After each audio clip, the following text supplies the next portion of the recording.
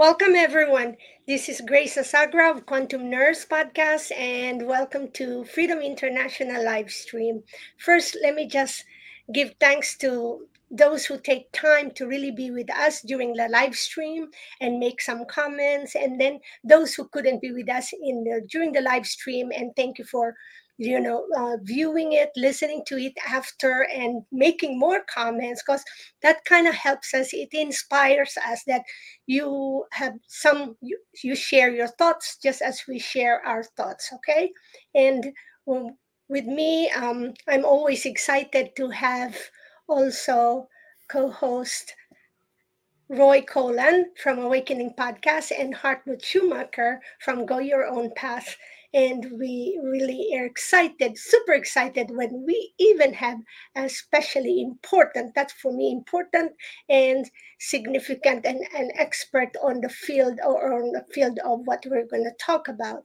And that is Alex Krainer.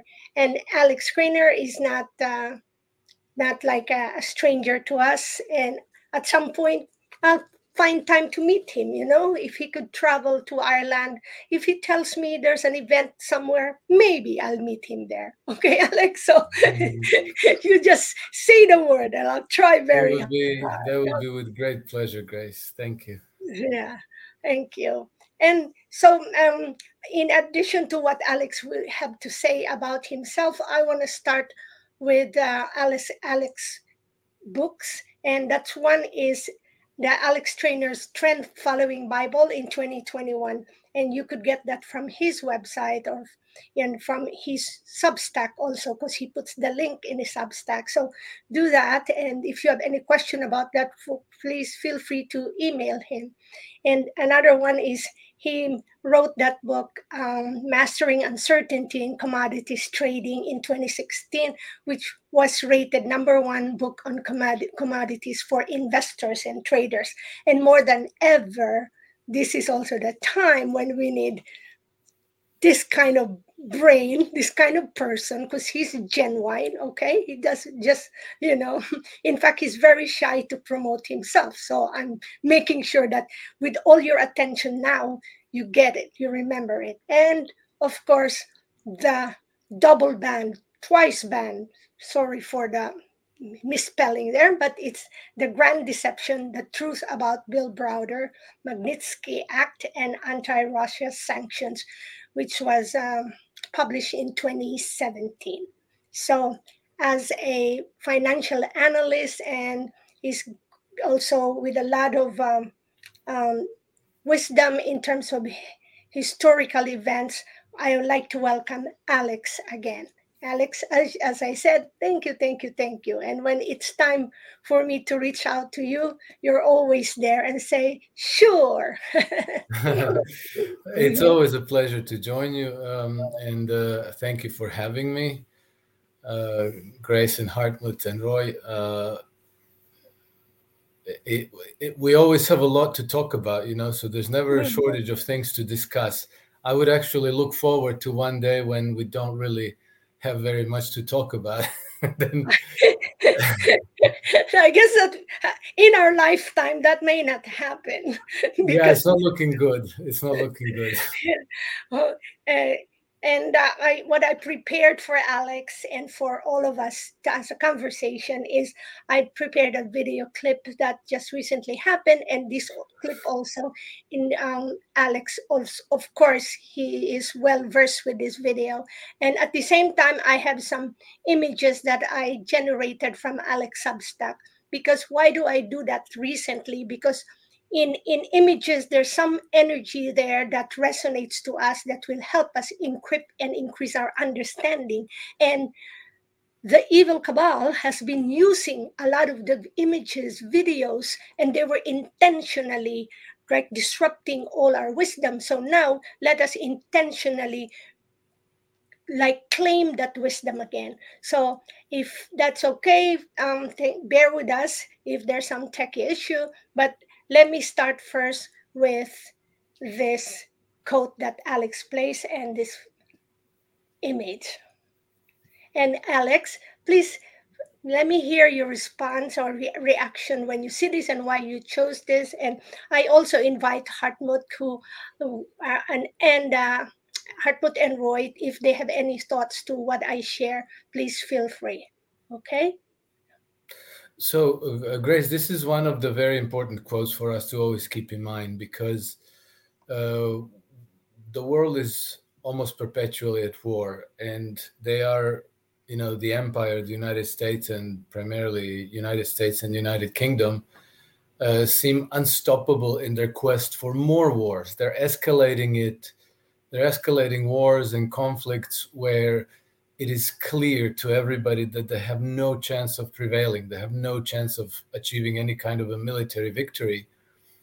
So, you have to ask yourself, either these people are completely mad or there's a different agenda. And they're not completely mad. There is a different agenda, and the agenda is oppression at home. So they start wars to generate emergencies, national emergencies, to put everybody in a state of psychosis in order to be able to crack down at home, to pretty much cancel democracy, to cancel opposition, dissidents, freedom of speech, to introduce widespread censorship. And so this is where James Madison's quote is very relevant, because people back then, they already had a conflict with the British Empire. It's the same conflict. We still have the conflict with the undead British Empire. And so it was understood that fighting foreign enemies is a way to bring tyranny and oppression to people who desire freedom. And this is something that is still going on today. And we see today that oppression and tyranny in the West are growing, they're metastasizing. And also, we have a multiplication of foreign enemies, when it's not, extreme Islam or Saddam Hussein or Manuel Noriega or Bashar al-Assad. It has to be Vladimir Putin and Xi Jinping and the mullahs in Iran and the Palestinians and the Houthis. So there's always this constant multiplication of enemies. And to our audio listeners, the quote itself says, if tyranny and oppression come to this land, it will be in the guise of fighting a foreign enemy, by James Madison. My thought on this is that it's bad enough that we have our own oppression. Sometimes we create our own self tyranny in our own selves, as we grow up and evolve ourselves. And yet, when it is truly happening in a massive and collective level, it's super crazy, and we're confused with that. And this picture is like, where'd you get this picture? It's like the devastation of which war was this? I think, Grace, that this is an AI generated image. It's not from any specific war, but I used it in one of my blog articles just as an image of a future we create if we acquiesce to these perpetual wars, because eventually they come home. And we shouldn't feel complacent, because in Europe, we already had two devastating wars last century. Even just, 20 some years, one from the other, 24 years, one from the other. So, the forces that generate these wars, they haven't disappeared. They're still there. We are still vulnerable. We must be vigilant, and we must demand peace. We must demand peace. Otherwise, this is, this image which shows just ruins from devastating place. It could be anywhere. It could be Fallujah. It could be Gaza. It could be a European city after World War II, or a Japanese city. it shows just gray ruins of a former city. And this is what we could create one more time if we do not actively demand and defend peace. In my opinion, it's let's say it this way: you cannot create peace with weapons, never. And you said it right, Alex. The every war is for the people who are who are in control the best opportunity to change their country within. For example, we see it in Germany. Yeah, the population gets angry with with the parliament and with the government, and the right wing parties, they increase their votes. And the government gets very anxious. And for example, the president said in a speech, everyone who is now voting right is a rat, officially, as a president of a country. And the situation is, the only way they can prevent this is that they can establish a war with Russia before the next election. And this is what they are preparing, because Yes. everywhere in whole Europe, the military drills are increasing. They are increasing the drill with 90,000 soldiers right now in a couple of months, in 2 months. In Germany, the youth shall go to the army again. In UK, the youth shall go to the army again. So they are increasing the speed by creating a war with another country in order to hold the control what we have already. Yes, I agree. Yeah.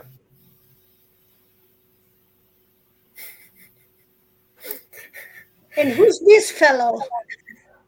I have to laugh, Grace. This is Right and Honourable Grant Shapps, British Member of Parliament and the Minister of Defence, quote unquote defence. He should be called Minister of War. So basically, he and many other European leaders came out over the last few weeks starting to bang the drums of war. And on this particular occasion, which was just about 2 weeks ago, he gave a speech. Well, he posted a short video on Twitter, on X, in which he essentially said that Britain is going to have conscription because the British military is small. Well, he didn't say all that, but British military is small, and they have to go to war against Russia. So they need conscription, and British people their plan is to start recruiting ordinary Britons into the army to go and fight another world war on the European continent against Russia. These people are completely mad. Of course, they cannot win the war against Russia. They spent 8+ years. So from 2014, but even before that, the United States and NATO and the CIA and MI6 were already building up Ukraine for the war against Russia. These preparations were very, very extensive. And they built the biggest army in continental Europe. I think that only Turkey had a bigger army than Ukraine, and they equipped that army extremely well. And so the biggest proxy army that they had has been basically destroyed to almost nothing.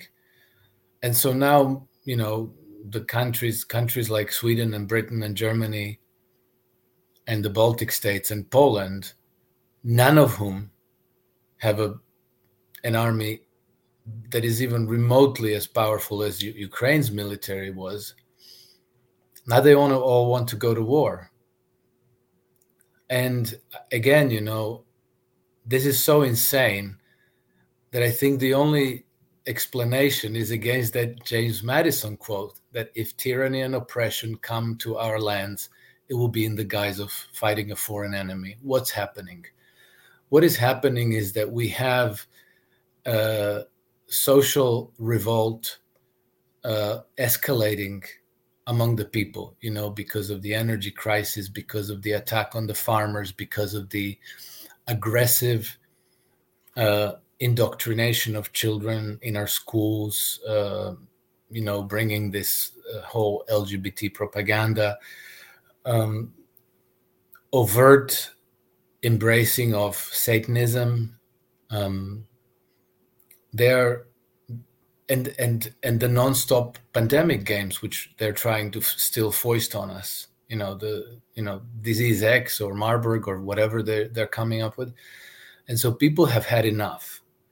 And so we see protests growing all over Europe, in Germany and France, in Poland, Romania, Hungary.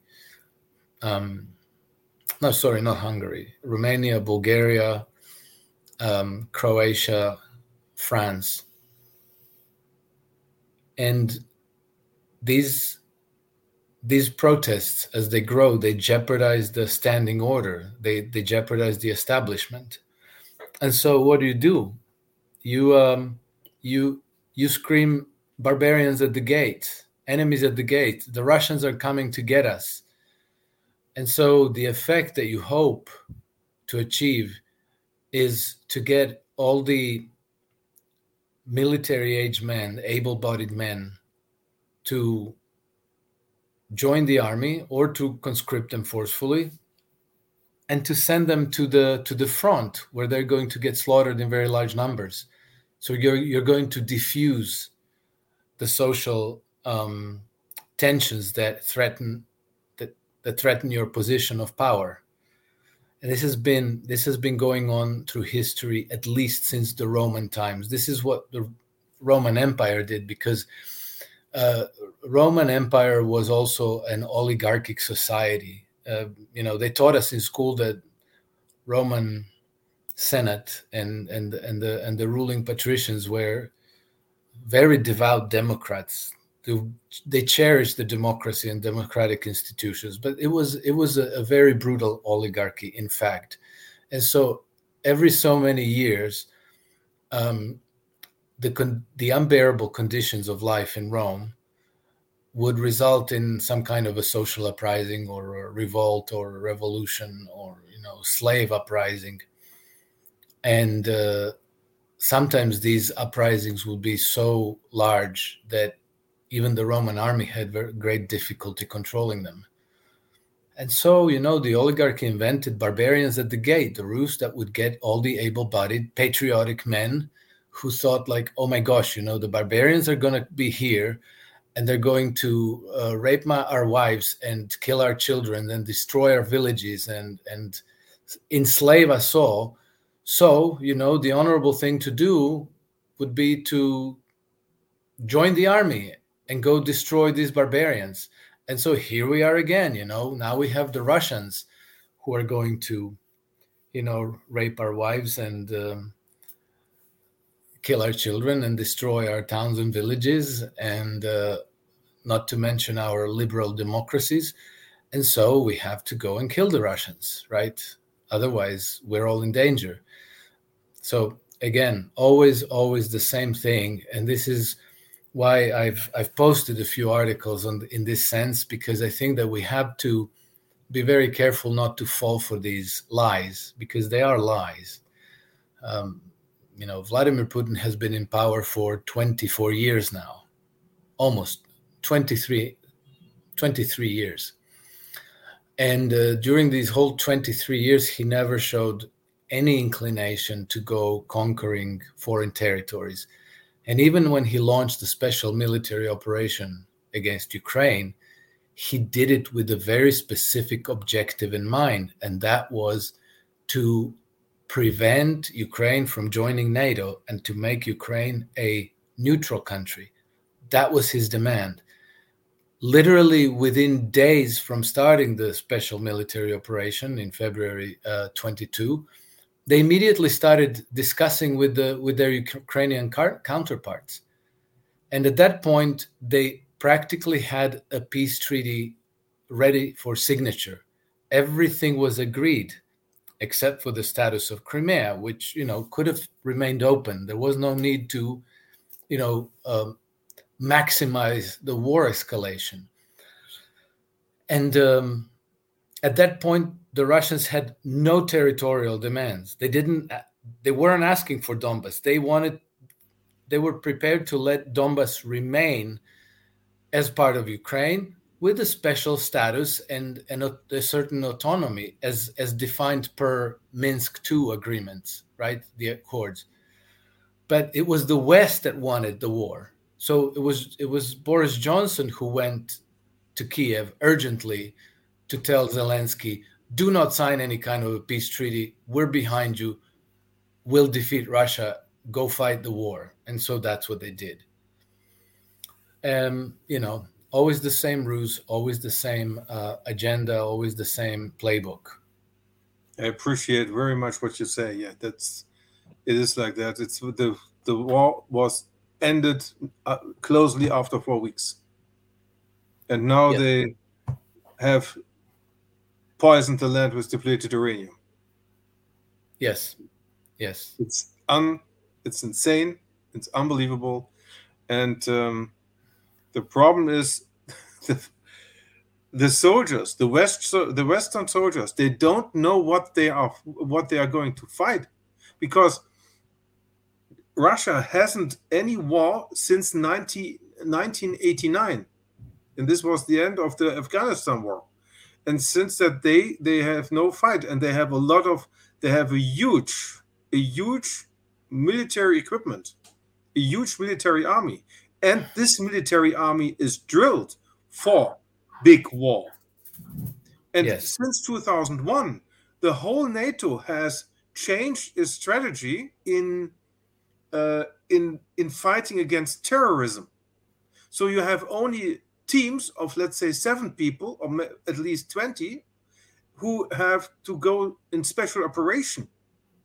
So the whole strategy of the NATO is not prepared to go on war with Russia, and they will lose completely. Yes, Hartmut, you're absolutely right. However, I'd like to correct you. It's since Afghanistan, Russia has been engaged in military operations in Chechnya and Dagestan. Yes. Then in Georgia in 2006.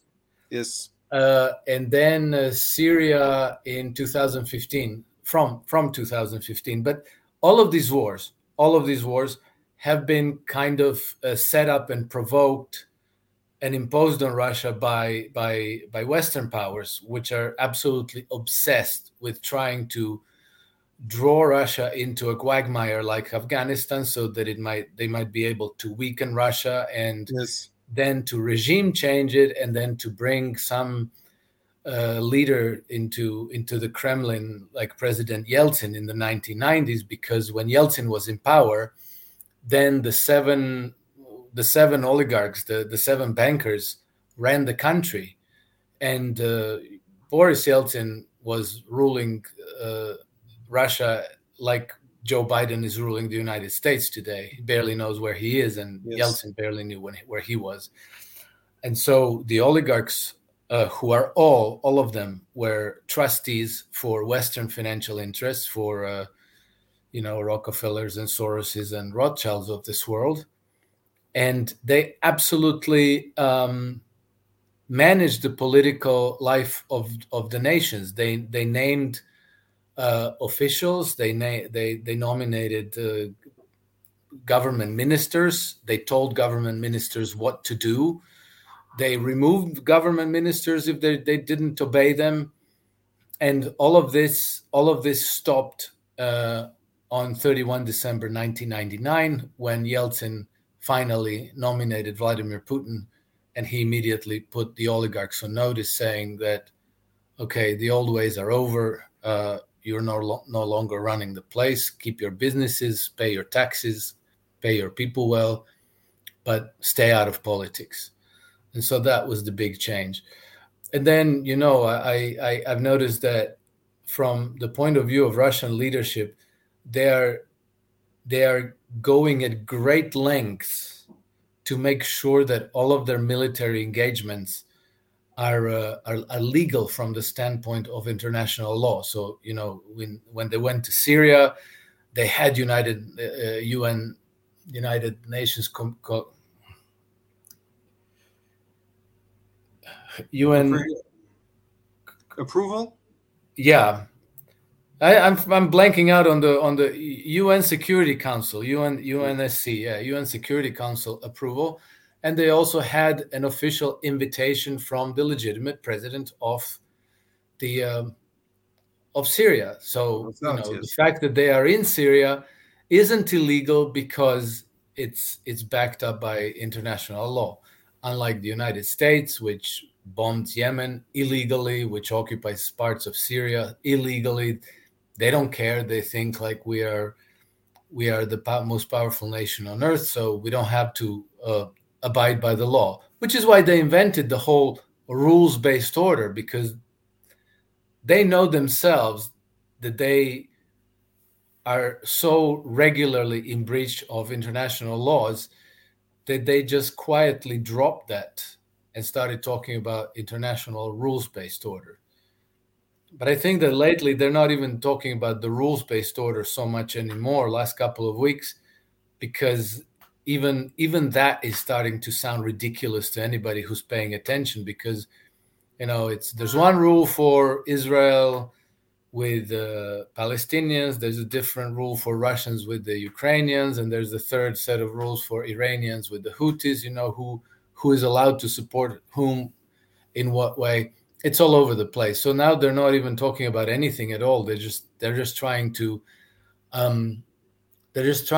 provoke a global conflict where they think that if everybody goes to war against everybody else, maybe I'll be able to squeeze out the back door intact and then maybe Yes. rule over Then the this, ashes when everything is done.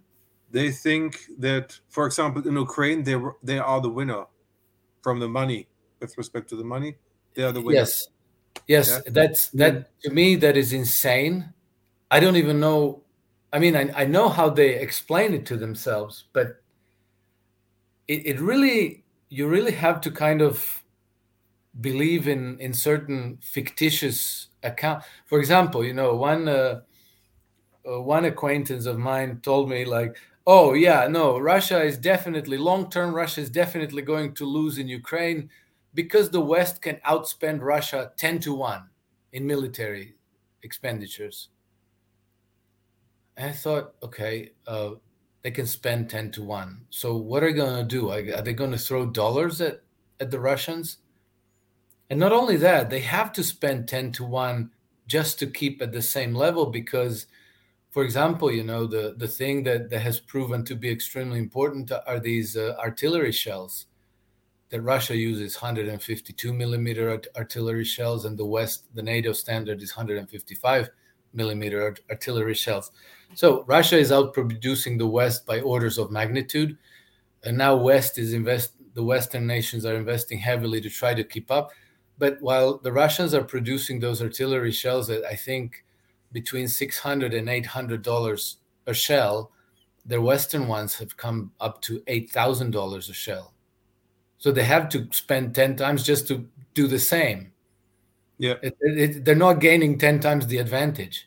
And then when you look at all the other weapons system, you see that in the West, production of advanced weaponry has primarily served the profit motive of the military-industrial complex. The glossy presentations, the impressive sounding specifications, but actually many of the weapon systems that they've developed are pretty useless in the field because they're difficult to use, difficult to maintain, very fragile, and Russians have been for decades developing systems that are robust, that can run in all conditions, that can work in all conditions, that are extremely Yes. easy to use, easy to mount, to dismount, to move.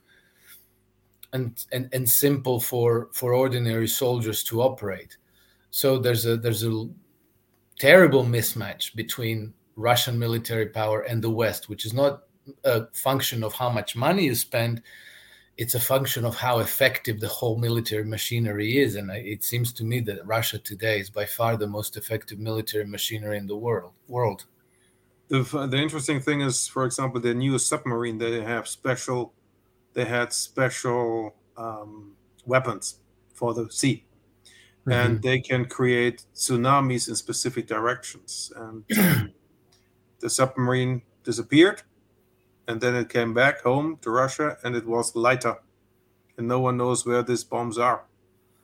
So one click, and London is gone by water. Oh, I didn't know this. So you reckon that they planted some kind of an explosive device somewhere where they can activate it and cause a tsunami? Like this. I remember that the Russians were based off of Ireland not so long ago, about a year ago. Yes. So I know. perhaps, I wasn't aware of that either, but yeah, maybe it was that time.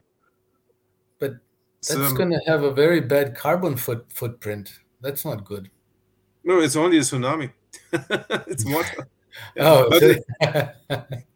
no, but the situation, the problem is, let's say it this way, concerning Europe, I see it this way. Russia is not, how can I say?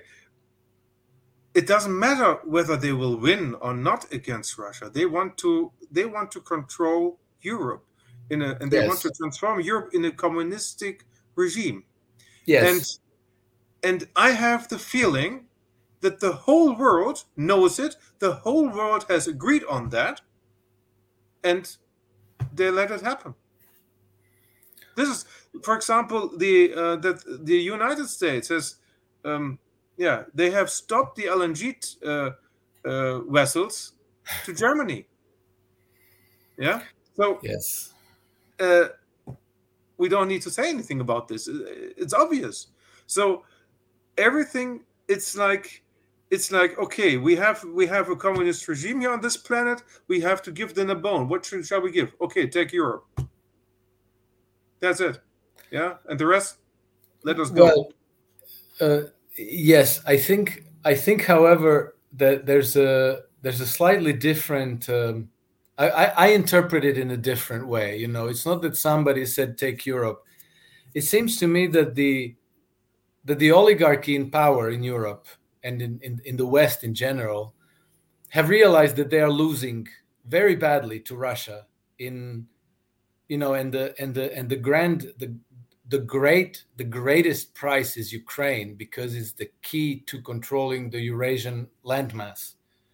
And the Eurasian landmass is practically everything to them.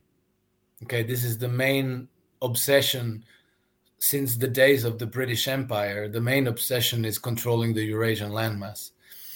And so as they realize that they're probably going to lose Ukraine, I think that the only consolation price for them to stay in power, so not to be swept in like a revolution out of power, and then some kind of a different system evolves and takes place of the current system.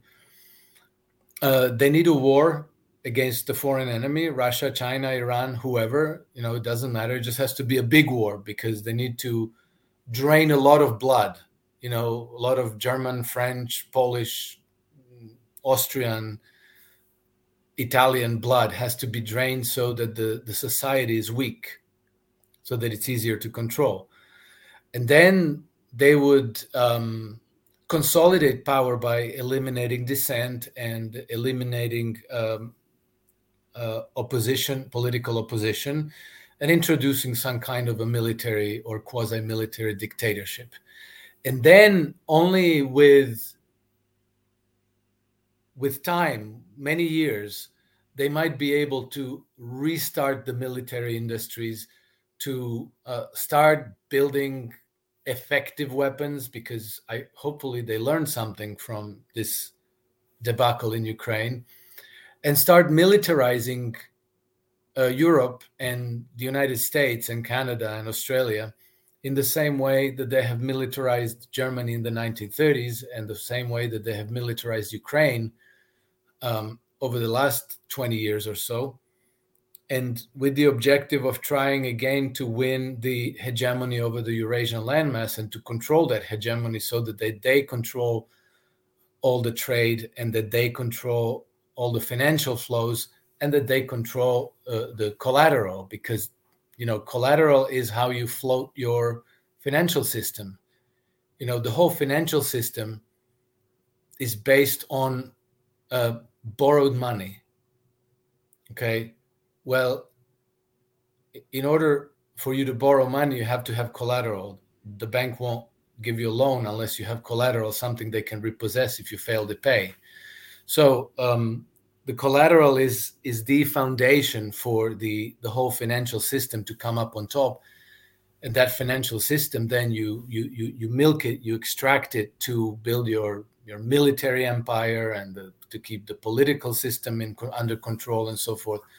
So without that collateral, everything implodes.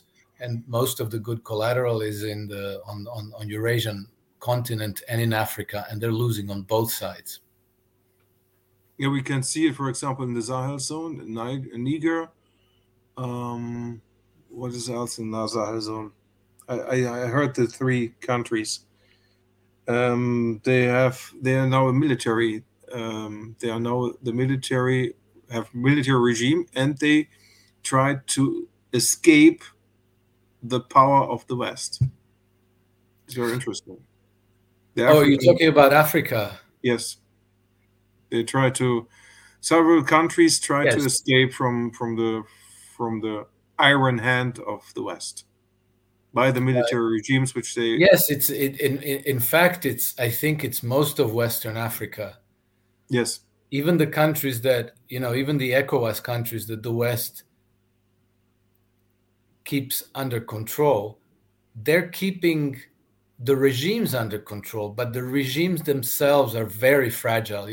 Nigeria, yes. Senegal, Morocco, they're all regimes that are loyal to Western powers. But so was Burkina Faso until the coup, and so was Niger until the coup. So, it wouldn't be impossible to see a coup in Senegal in the near future, where anti-French feeling is very, very strong. And also in Nigeria. And then the whole ECOWAS structure crumbles into nothing. And, there's even now, ECOWAS is very ineffective as an enforcement because, the French cannot police Western Africa. So they thought they would outsource policing of Western Africa to ECOWAS countries. ECOWAS countries basically is Nigeria. And if Nigeria is not willing to fight wars for Western interests, nobody else is either.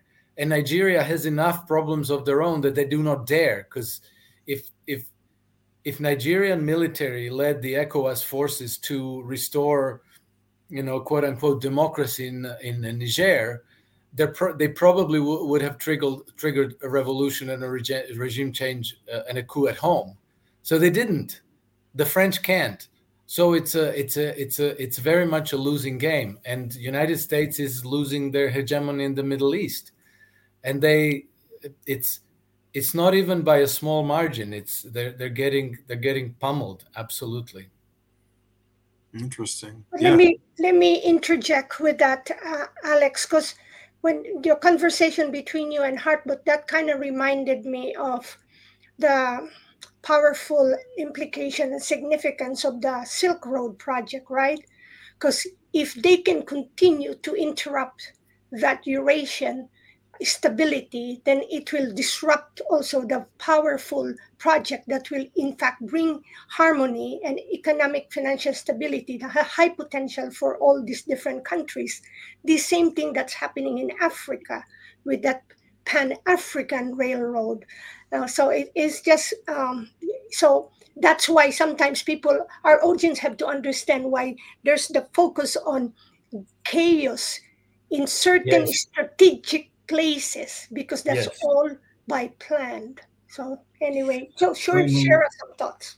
one important one thing for Germany. Germany, I think it was the Russian talked about this. I don't know anymore, but Germany can become a very powerful nation in Europe again when they interact with China.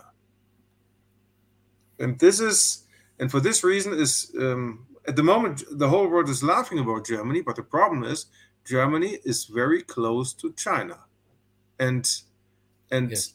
the implementation of the same structure will take place first in Germany, and from there, and then you have this, and then also the Silk Road makes very a lot of sense,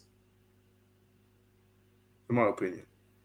No, no, I think you're absolutely right. I think that Germany is absolutely pivotal, which is why we are seeing uh, such absolutely dirty fight that the side that's loyal to the empire, I don't know what to call them, but they're basically behaving like Stasi. I have contact with some people in Germany who are close to the AfD party. I just asked them like what is going on, and uh, a lot of what the media are reporting is outright false. Yes. They're just flat out lying about what's going on. Like for example, the incident with Robert Habeck when he went to that island, Yes. and then Yeah. it's the way the media reported was absolutely false. Yeah. Um, the Nobody. the the for listeners, our minister for economics, he made holiday on an island and wanted to come back with a ferry, and there stood, let's say, a handful of tractors and farmers, and they were described more or less, nearly more or less, like terrorists, and they Yes. the ferry had to escape the port because of the Yeah, yeah. because otherwise they would have lynched him, right? Yes. Except nobody did anything. I Nobody had did anything. Yeah. I had from an eyewitness who was there. He said that the farmers simply parked their tractors and turned on their lights towards the ferry. Nobody attacked. Nobody even yelled. Nothing happened. But the media reported this as practically as it was a lynch mob. Robert Habeck, being the weaselly coward that he is, he didn't dare to come out. No. And But the then situation instead is of coming out, he asked the ferry to take him back to the island. Ferry didn't escape a lynch mob. Habeck didn't dare face the farmers, so he returned to the island. And then the media turned it into a completely different story. And then one day when they crack down, they're gonna say like, well, it's these people are extremely dangerous, terrorists, extremists, or lynch mobs. They have to be punished, and then they're gonna be the doing like. most we had so for example the LNG news of Germany, about Germany, is very insane, or let's say also dangerous. And we had also a very important news, for example, in the last weeks, that Mercedes-Benz is going to sell all their retailer shops in Germany. So All of them. all of them. Germany, Mercedes is selling all one, it has the intention to sell all retailer shops in Germany, retail shops in Germany. And this is a sign. So no one has any, yeah, if Mercedes-Benz sells a retail shop, then all the other cars comes as well. Car factories. And this That's is the backbone of unbelievable. Germany. Yeah. Yes. Yeah. Yes. This is surreal. This is surreal. Yes. And this shows how this how I like to every time I like to quote Lord Ismay, who said, "The NATO is established in order to keep the USA in, the Soviet Union out, and the Germans under." It's Yes. the same every time, the Yes. same. So, and this is how they do it. They try to destroy Europe, and in that moment, when Europe is destroyed, the UK can control Europe. Yes. Yeah. Yeah, Maybe this you is can speak, Alex, more on that section when you subtitle is as NATO is immobilizing, because I'm sure Roy has experiences right in Poland, because it does affect Poland as well. Well, I've seen what you wrote about. That like if you don't, when you're called up within 6 hours, you can get 3 years, which is insane. That kind of. I mean, I knew once Tusk came in that was danger, because like he's part of he was leading the EU previously. Yeah, Roy, you are in Poland. Did I understand that correct? Oh, I didn't realize. I thought you were based in Ireland. No, I'm Irish, but I live in Poland. Yeah. Oh, you live in Poland, and so this law did this actually pass? Did this become a law? Actually, no, it was like I was reading it from your article. So I mean, I'm going to keep an eye on it and just check with locals what's going on. But even the fact that it's kind of been brought about is frightening. Yes, absolutely, and I think we have to be very careful, because we have to remember that Ukraine as a nation was never hostile towards Russia. Even after the coup in 2014, during the first presidential election or parliamentary, I forget, presidential, that's when Poroshenko won. The two extreme right parties, Svoboda and the right sector, Pravi sector, right? They won together about 1.6% of the popular vote. So about 1.6% of Ukrainian people voted for the actual neo-Nazis. So they were not very popular at any point. And even in 2019, when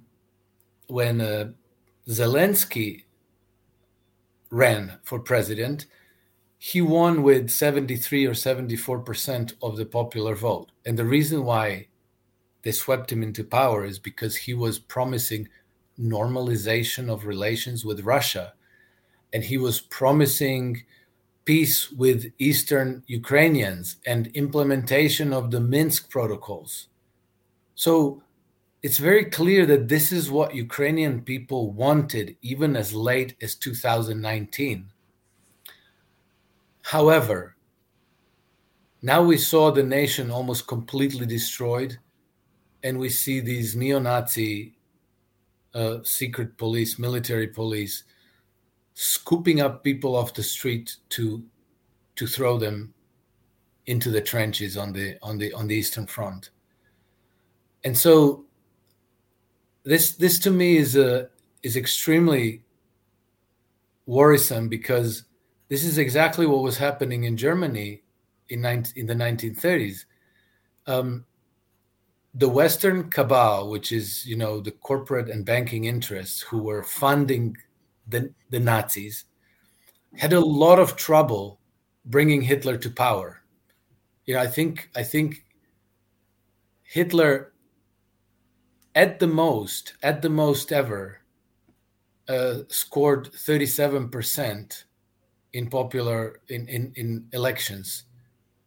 That's not a majority, and that was even with heavy propaganda and heavy electioneering, and they brought MGM studios from Hollywood to produce these very, very slick promotional videos for the Nazi party. And so it took a lot to bring the Nazis to power. So German people were not overwhelmingly supportive of Nazis at any point. But we know what happened through World War II. And one thing that I noticed in all these, the process of Nazification, the way it starts is by plunging the nation into poverty, into misery. You destroy the economy. You make sure that young men have no future. They have no way to fulfill their aspirations, that they cannot afford to raise families, get married, buy houses, have secure jobs, careers, and so forth.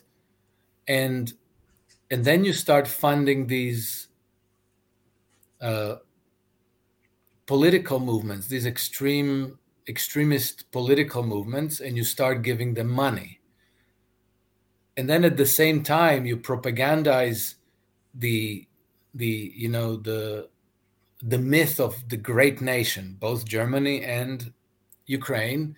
You had this myth of the great nation, and then you create the external enemy that is to blame for all the troubles at home. There's corruption, the economy is destroyed, people have no future, everybody's poor, nothing functions correctly, the country is in the hands of oligarchs, there's injustice perceived at practically every point in the society.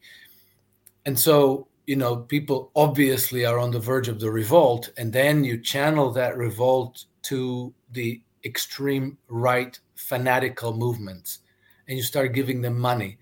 And then the young men who are, who are longing for meaning, who are longing for cleaning up and bringing their nation to some kind of a normalcy, they start joining these movements. Not only they start to get money there, and now they finally feel like they're doing something with their lives. And then you tell them, your enemy, the reason why our country is in the state that it is the Russian Jewish mafia. Okay. When it was Germany, it was the communist Jewish mafia, or combination of communists and the Jews. And so you create this enemy image, and then people have something to fight for. And then you create things like the brown shirts movement, which in 1930, I think that it was a couple of hundred people, a couple of hundred men. By 1933, when Hitler came to power, it was between 1 and 2 million. And now you have a huge problem, because you have like a whole extremely aggressive extremist Nazi movement. They go around intimidating politicians, judges, police, local councils, you name it. Anywhere that anything of importance is happening, you send these groups. And we saw in Ukraine what happened in Odessa on 2nd May 2014, when people who were opposed to the regime in Kiev after the coup held a peaceful demonstration. They had some tables set out with some leaflets, and the regime in Kiev sent a group of thugs, and they ended up killing unofficially 116 people. Officially I think 114 or 116 people, and unofficially it was 200 or even more. And the reason why I'm saying all this is because we now have the process of immiseration happening in general in the West, in Western Europe, and we have it also in the United States. People are not doing well. The economy is not strong. The place is getting deindustrialized. Nothing works. Everything is corrupt. And now you see again these beginnings of brown shirt movements in the United States, but also in Europe, in Poland, in Sweden, in Finland, in Germany.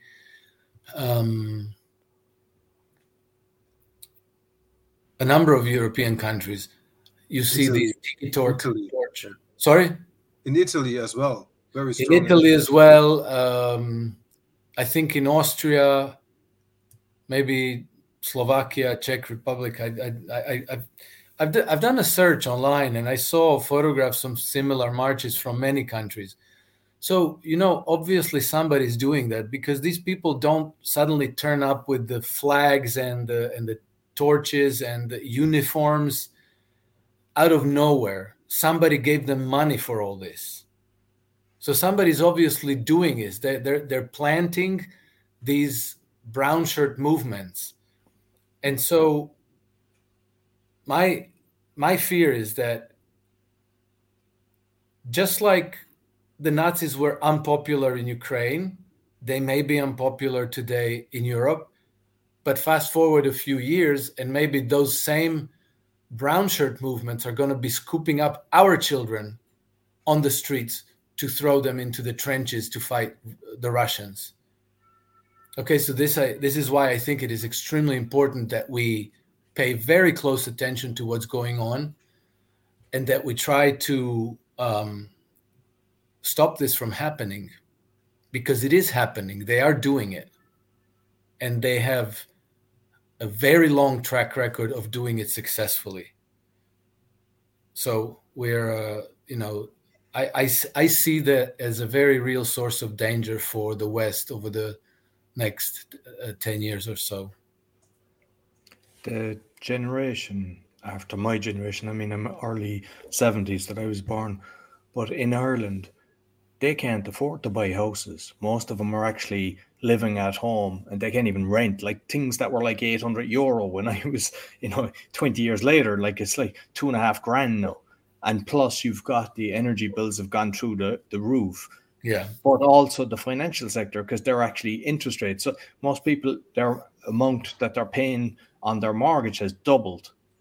So what you're saying is making total sense to why the whole lot is being orchestrated. But the problem is, like, how do we stop all this? What do you think is because like it's, if you even look at, say, like, you start reporting about the chemtrails, people attack you. You start reporting about 5G, you can give as much information, you can even give Freedom of Information Act. Like, this only happens when it starts building, like you've just mentioned. And we have to nip it in the bud, because nobody, like, even I think when you had Russia and the Ukraine, I think it was the first time. I mean, I knew people from both sides. Nobody wanted this. Nobody hated each other. Like, whereas before, yeah, exactly. the Irish hated the English because they were after coming in and destroying us. But we don't have that anymore. Yeah. Yes. How do we stop this? The only way I know of is by pointing it out, by speaking out about this. Like when they try to orchestrate a false flag attack, if you front run them, if you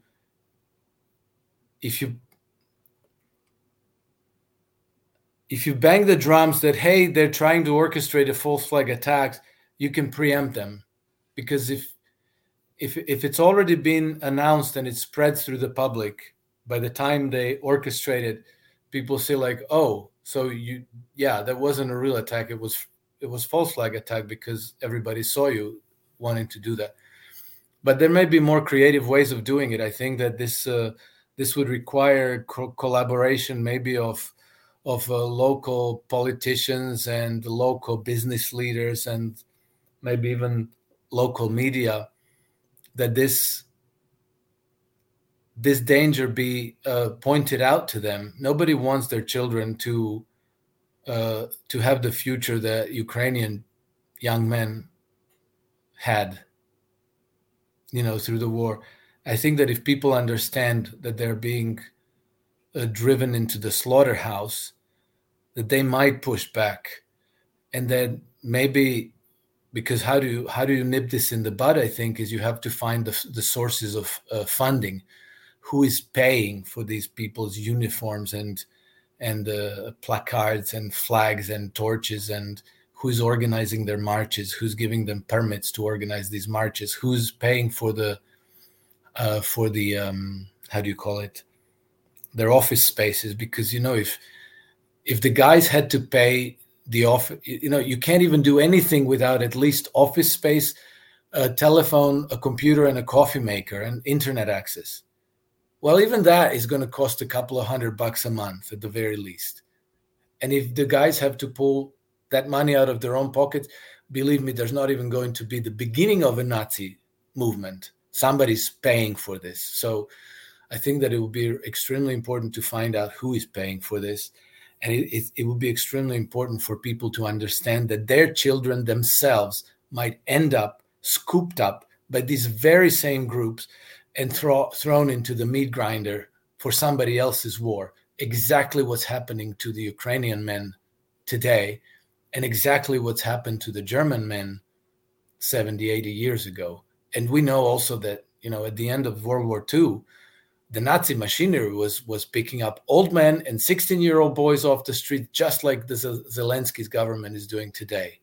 So that's coming our way if we just, sit and watch and acquiesce and think like, well, the experts are taking care of us, so we don't have to do anything.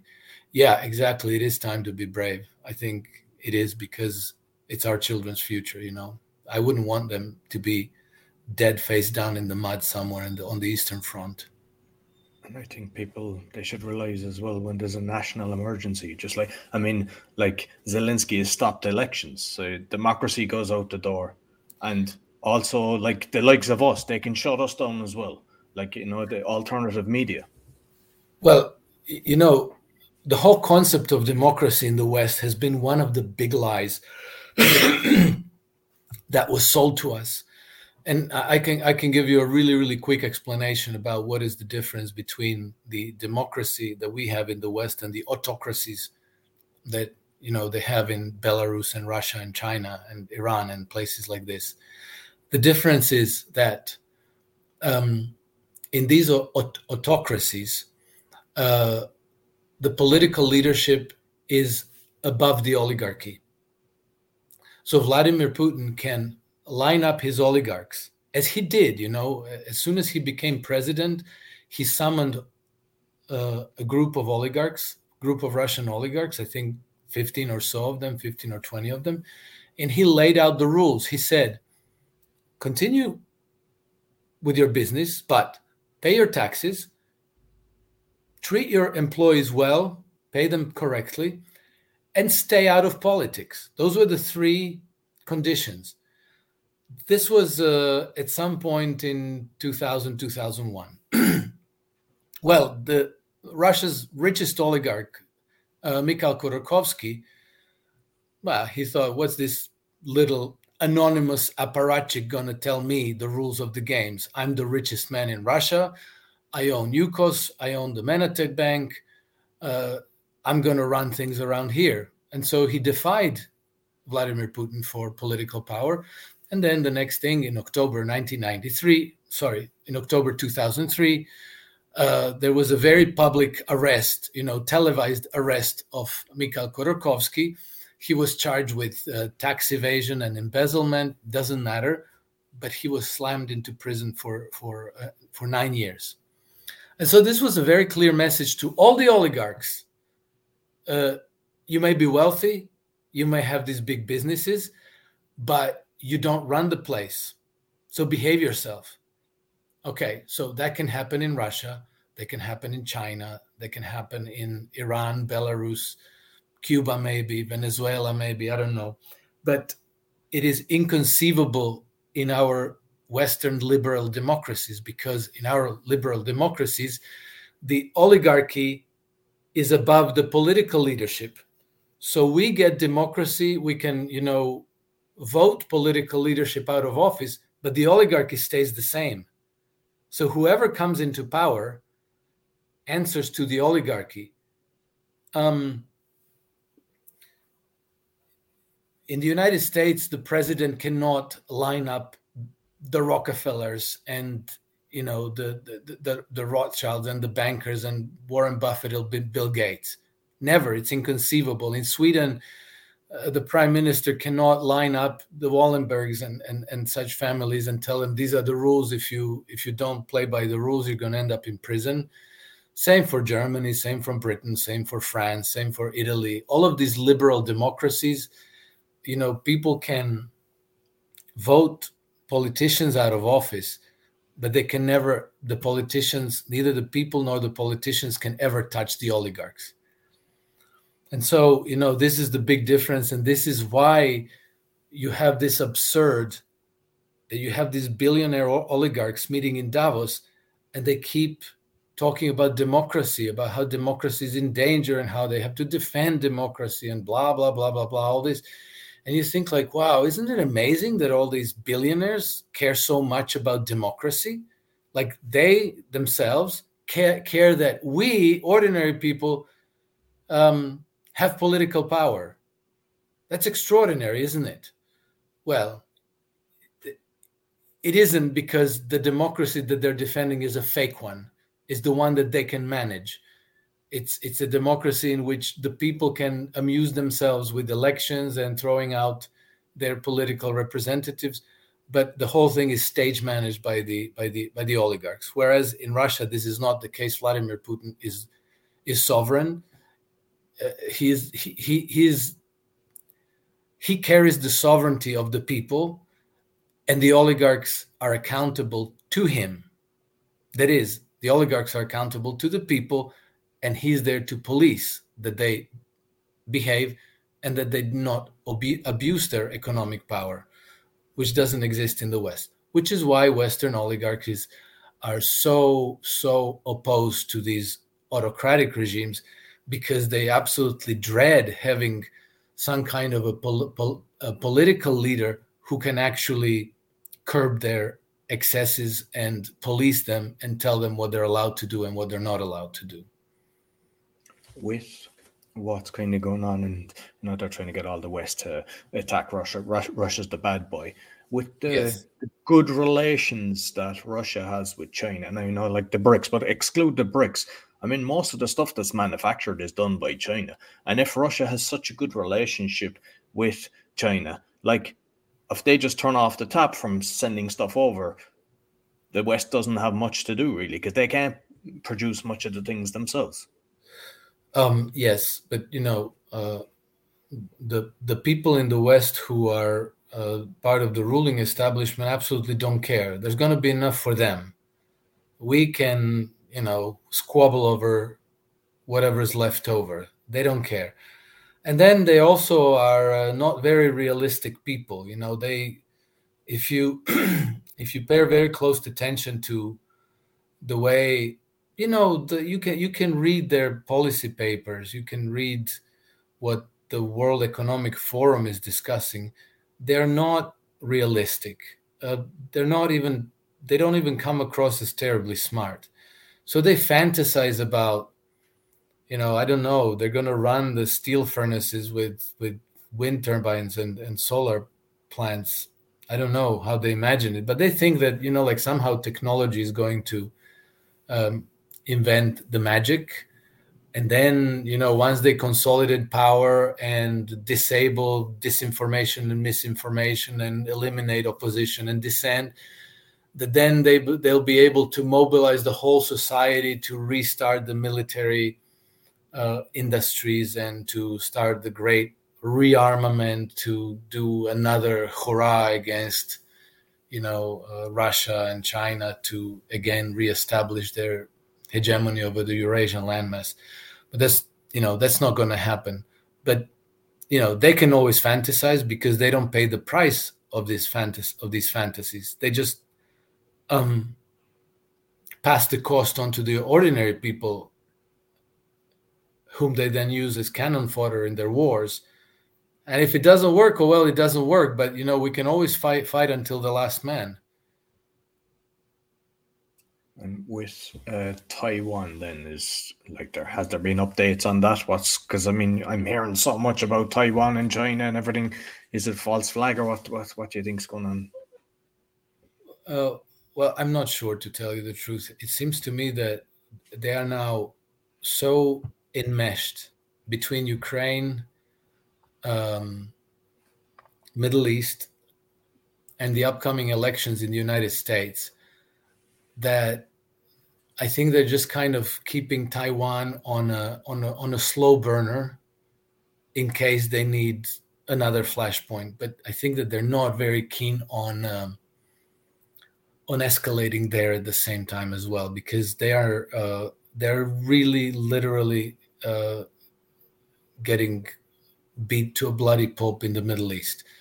And I'll just point out, for the benefit of your listeners, that this was already, the American military leadership understood this already in the early 1990s, and they essentially wrote explicitly in these policy papers that the American control of the Middle East rested on two very important pillars. One of them was their alliances with the regional powers like Saudi Arabia and Iraq and Jordan and Egypt. And that without those alliances, the United States would not be able to control the region. And the second pillar of their power in the Middle East is the ability to project power, meaning to discourage anyone from getting too uppity against American hegemony there, just because they're afraid of challenging the big empire. Well, both of those things collapsed. Neither Saudi Arabia, nor Jordan, nor Egypt, nor any other power, Iraq in the region, are reliable allies of the United States. Everybody's hedging their bets. Some nations, some former allies are now former allies. Literally, they're no longer they're now actually adversaries, like Iraq and Saudi Arabia. With Jordan and Egypt kind of sitting on the fence, but clearly understanding which way the winds are blowing, and Egypt now is joining the BRICS, so they understand which ways the winds are blowing, and this doesn't exist. And then I think that the war in Ukraine has shown the American and Western weapon systems to be ineffective.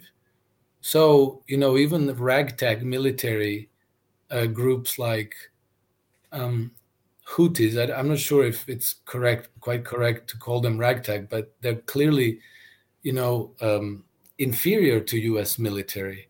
But they know that, on the other side of the planet, U.S. military cannot challenge them. So they're no longer afraid of challenging the U.S. military and striking, launching direct missile strikes against American ships. And the United States doesn't have an effective answer to that challenge. So it's all kind of imploding, and then it always comes back home, where I think that these same oligarchies reckon we need to consolidate power at home, and then we will regroup and try again at some point in the future. So that's why we get fascism and censorship and crackdown on freedom in the West. Excellent. I think Grace wants to play a video now. Yeah.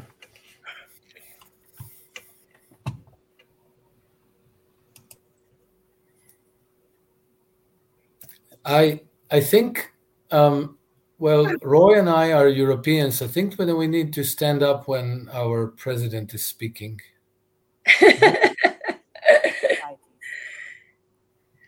These risks are serious because they limit our ability to tackle the big global challenges we are facing. Well, let me start Changes from in the beginning.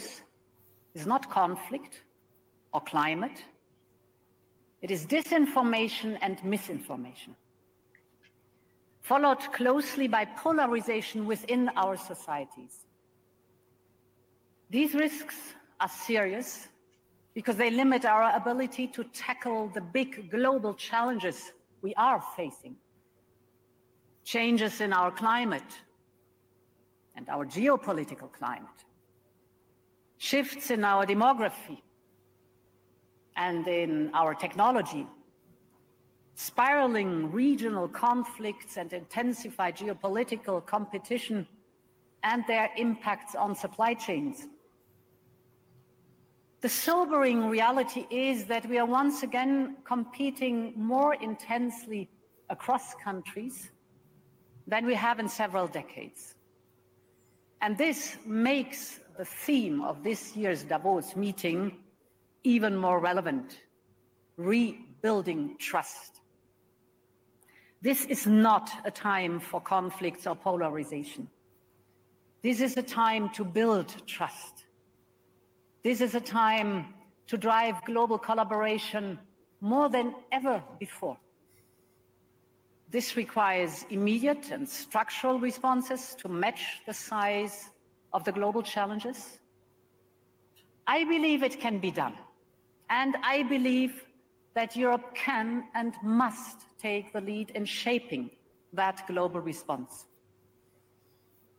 The starting point for that is to look deeper at the Global Risk Report to map out a way forward.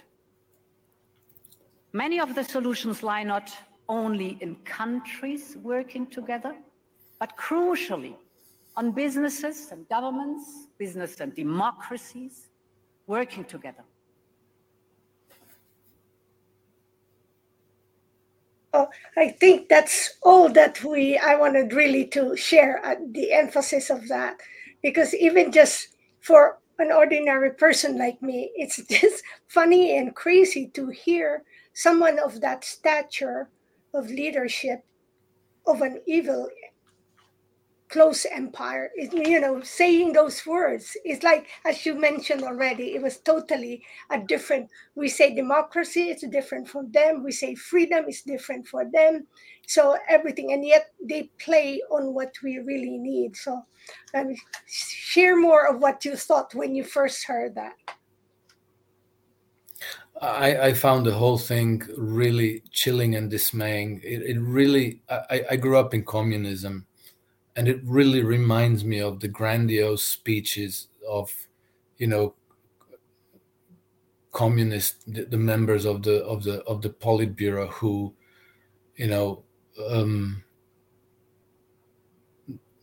they would use grandiose verbiage and buzzwords and trying to make some kind of a good sense out of something they want to say. But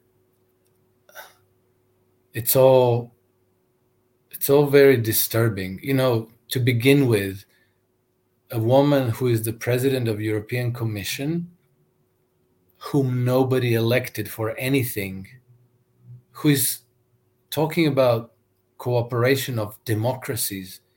And I think that she mentioned that whole speech is 20 some minutes long. I think she mentions democracy like 4 or 5 times during the speech, except that she has never been elected to anywhere. She's just a, equivalent of a communist apparatchik.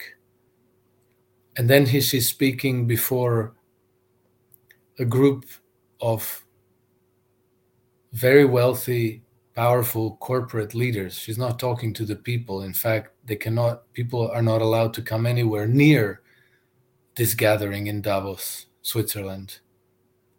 So the whole thing is creepy in a very dystopian way. I find her speech very disturbing to watch, and I find her in delivering that very highly choreographed speech. It's obviously been worded very, very carefully by whoever her speechwriters are. There's a lot of words like transparency and democracy and inclusivity and innovation, like so many buzzwords, and it's all kind of nicely shaped, but the whole taken together is just disturbing. I think it's the sign of the times. This is exactly what we're opposed to. George Soros at the very place at Davos, I think about 2 years ago, said exactly what we're up against. It's a clash of two systems of governance. And one of the systems is this Western colonial oligarchic system of government.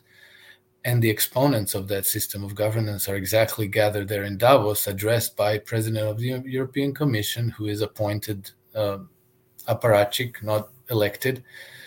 And she's talking about the future of the world and the future of humanity. And they appoint themselves trustees of the future. And they need to rebuild trust, because obviously nobody could trust people like this. And this is exactly what we are opposed to, and these are exactly the groupings that are going to foment fascism for a future world conflict.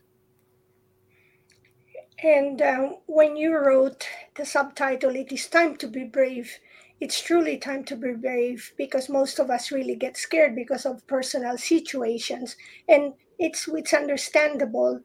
But then for those who believes in their, who has a strong Christian faith. Here's what the quote that Alex wrote is in Joshua 1:9, chapter 1, verse 9. Have I not commanded you? Be strong and courageous. Do not be afraid. Do not be discouraged, for the Lord your God will be with you wherever you go. And it doesn't even have to be a Christian faith. You most of us believe on something greater than us or something in us that's truly powerful, and we have to always claim that. Yes, and I think that being courageous is a problem if for any one person, if they're left alone. It's difficult to be courageous if you're like Martin Luther King or Mahatma Gandhi or Thomas Sankara or somebody like that. But today we are so connected. There's millions of us, hundreds of millions of us want the same things. We want a better future. We want greater liberty and prosperity and good standards of living and safe cities and a happy environment to raise our children in and so forth. And we can have that. We live in an amazingly abundant, beautiful world that is our birthright. We simply have to claim it. So I think that if it's millions of us making even moderately courageous decisions, like not complying with vaccine mandates, not complying with nonsense like masking and social distancing, not buying into these insane demonization stories about the Russians and the Chinese and the Iranians and the Muslims, whatever is going around, then we prevail. We don't need to be all heroes like Mandela or Martin Luther King. Even with small acts of courage. With what you're saying there, like, say, because I've seen it with when they were doing the conscription for the Ukrainians that had been in Ireland, and I saw the letter from the revenue that were kind of saying, or the Irish government, whatever, it's kind of going for the corporate entity, the all capital letters of the person, not signed. So in reality, when you respond to that is not me, I'm the living soul, and you didn't sign it, so that doesn't justify it. I'm assuming they'll have something similar across the world, and that if you stand in your own sovereignty, you can actually prevent being drafted when they're doing this crap. Yes, absolutely. And I think that if each one of us acts even with moderate courage, we can create so much friction to the system. We can put so much friction into the system that their plans are not going to work out. The only way that we lose is if we surrender, if we acquiesce, and we let them have their way with us. But we have no right to do that because our children will pay the price. We have to understand that we are fighting for the future of our children and their children. And so I think it is this is really the struggle of our lifetimes that is defining the future of the world. And so, the fear of losing one's job, the fear of getting fined or ending up in prison, or, this stuff happens, but we have to keep it under perspective. It's not like everybody who does something, this is what I'm saying is already happening, i.e. German farmers, Canadian truckers, the what do you call these boys who are taking down the ULEZ cameras in London? This is all already being done. I'm not saying something new. Blade runners. Yeah, exactly. The Blade Runners. So this is already happening, but we have to, kind of cultivate this non-compliance. We have to acknowledge it. We have to encourage it. We need to give an applause to these Blade Runners and to the truckers and to the farmers. Bring them coffee, bring them hot tea, bring them food, join them. Things like this. And then, we have to formulate our own ideas about what we want in the future, because again, this beautiful, abundant planet literally is our birthright. We are not here by the permission of the government. We don't have our liberties because the government granted it to us. We have them because we are creation of our creator, as is everything that we see around ourselves. So we just have to have the, courage to claim it. And then to literally, I hate to use their own terminology, but we have to build back better, because what we had so far was crap. And so the future has to be better than this, and we have to build it ourselves. And so what is that future going to be? What do we want? Do we want economic growth and full employment and save jobs? Or do we want meaningful, creative existence, time with our loved ones? It's a blank sheet on which we can draw whatever we want. So we should think about what we want. And then we have to have also the courage to rediscover who we are, because I kind of sometimes think if animals in these large industrial farms spent several generations in the feedlots, in the cages, do they even know? Can they even conceive about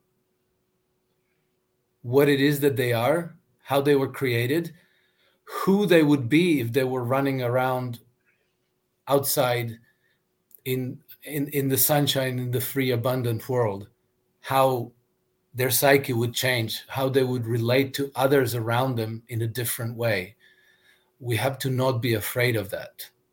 I see a lot of people say like, oh, we're a nasty race. If we were outside, it would just be, how did Thomas Hobbes say, nasty, brutish, and short? Our lives will be nasty, brutish, and short.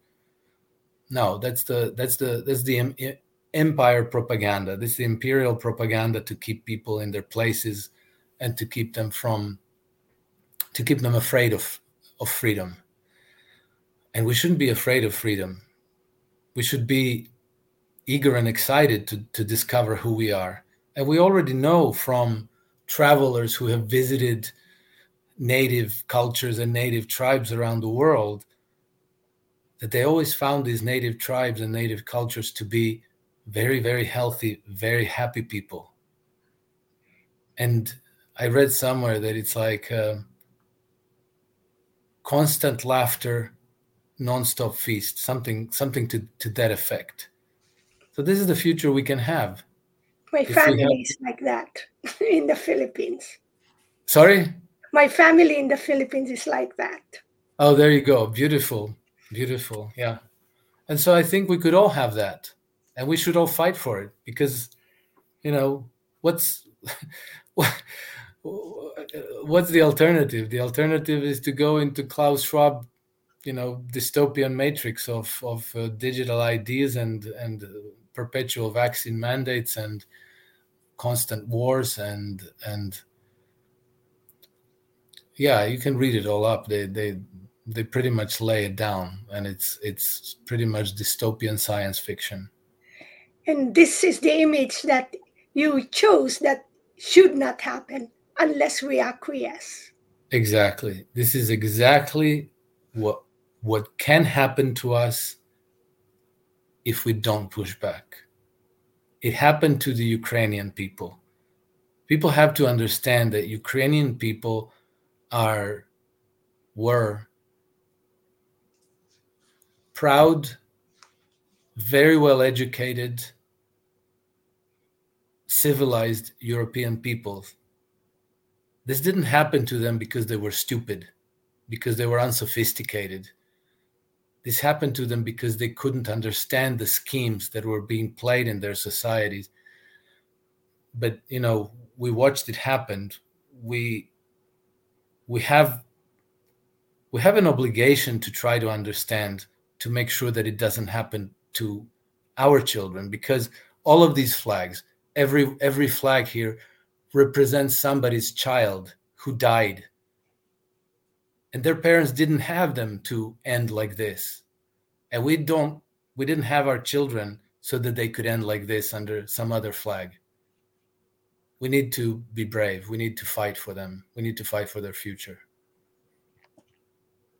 And you wrote at the end of your article, and that's in Substack, and just Google and search, Alex Krainer said, collectively, we could only fail if we fell for misdirection or if we simply surrendered for fear, and that we've no right to do, for we would be surrendering also on behalf of future generations. And it's so true. So if we're on the right side of history, then we can see a better future for the kids, for our children. But if not, then it's our responsibility. And you chose this quote also. Would you like to read it for us, Alex, please? Sure. So this quote is by Archibald MacLeish, who said, "Since wars begin in the minds of men, it is in the minds of men that defenses of peace must be constructed."